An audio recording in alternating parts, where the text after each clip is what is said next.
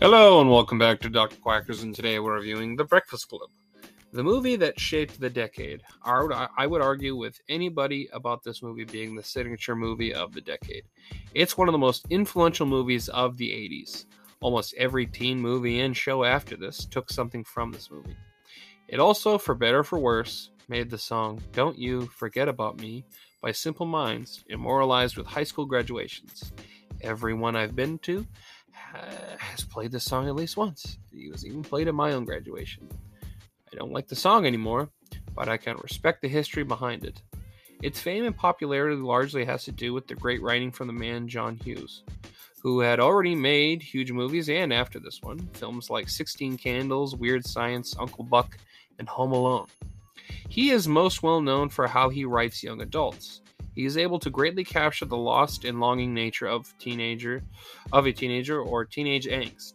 It is one of the most sensitive times in someone's life, and he also realizes that no matter what background you have, you can find something that you can connect to someone, which is what the characters are in this movie. It's that they all find a way to connect to each other. There's always something, and usually that thing is pain, angst, the things teenagers are always so sensitive about. Everyone that watches this movie can find something relatable in it, even if you are no longer a teenager, or at least you're able to remember your time as a teenager. This movie has 5 lost teenagers all meeting together for one Saturday for a Saturday detention, and over the course of 9 hours, they all become a group of friends and mutual respect for each other's struggles and strengths. The performances of this movie are what helped drive its writing home, having huge teen stars of the decade in the movie: Molly Ringwald, Judd Nelson, Ali Sheedy, Alan Michael Hall, Emilio Estevez, Paul Gleason, and John Capellos. My favorite performances of this movie are Judd Nelson and Ali Sheedy. Both of them are able to bring the broken and abused anger and sadness to the screen. Both of them being abused by their parents, Judd being physically and verbally abused by his parents, and Ali's parents just ignore her, which leads to both of them being very destructive and criminals.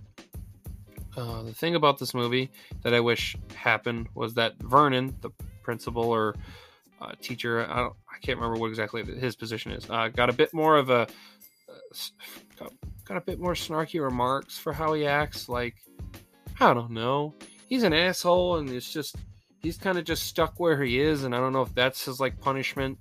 I don't know. I just kind of wish he got a little something, a little bit more of a comeuppance, other than the janitor talking shit to him. Well, no one gives a fuck about you, kind of thing.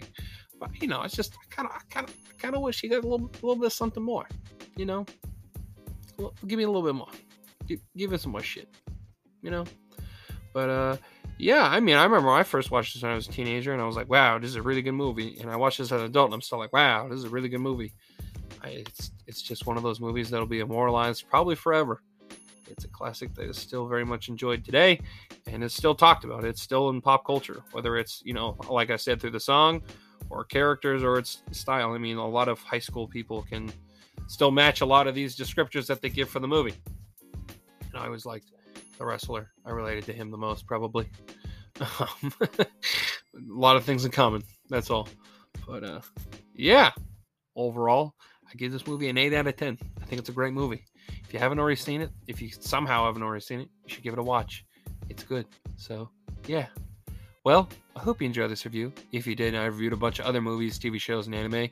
So if you want to check that out, that's highly appreciated. Also, you should drop a follow whenever app you're streaming through. That way you get a notification when I post a review. Also, I stream on Twitch, dr_quackers66. So if you want to get to know me, tell me you agree or disagree with the opinion of mine, you want to recommend me something to watch, that's where you can do it. So thank you, and I hope you have a fantastic day, my friend.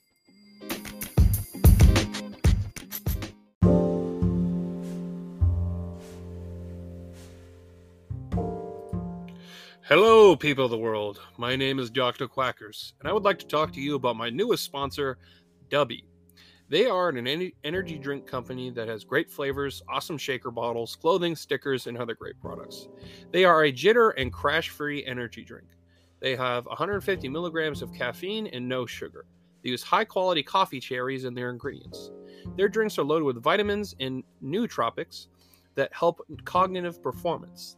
They use the natural and patented ingredient Neurofactor, which has been shown in studies to boost brain performance. Dubby ships all over the world, so wherever you are, you can get your hands on this great product. They have limited edition flavors in shaker bottles all the time, so make sure you check the website today.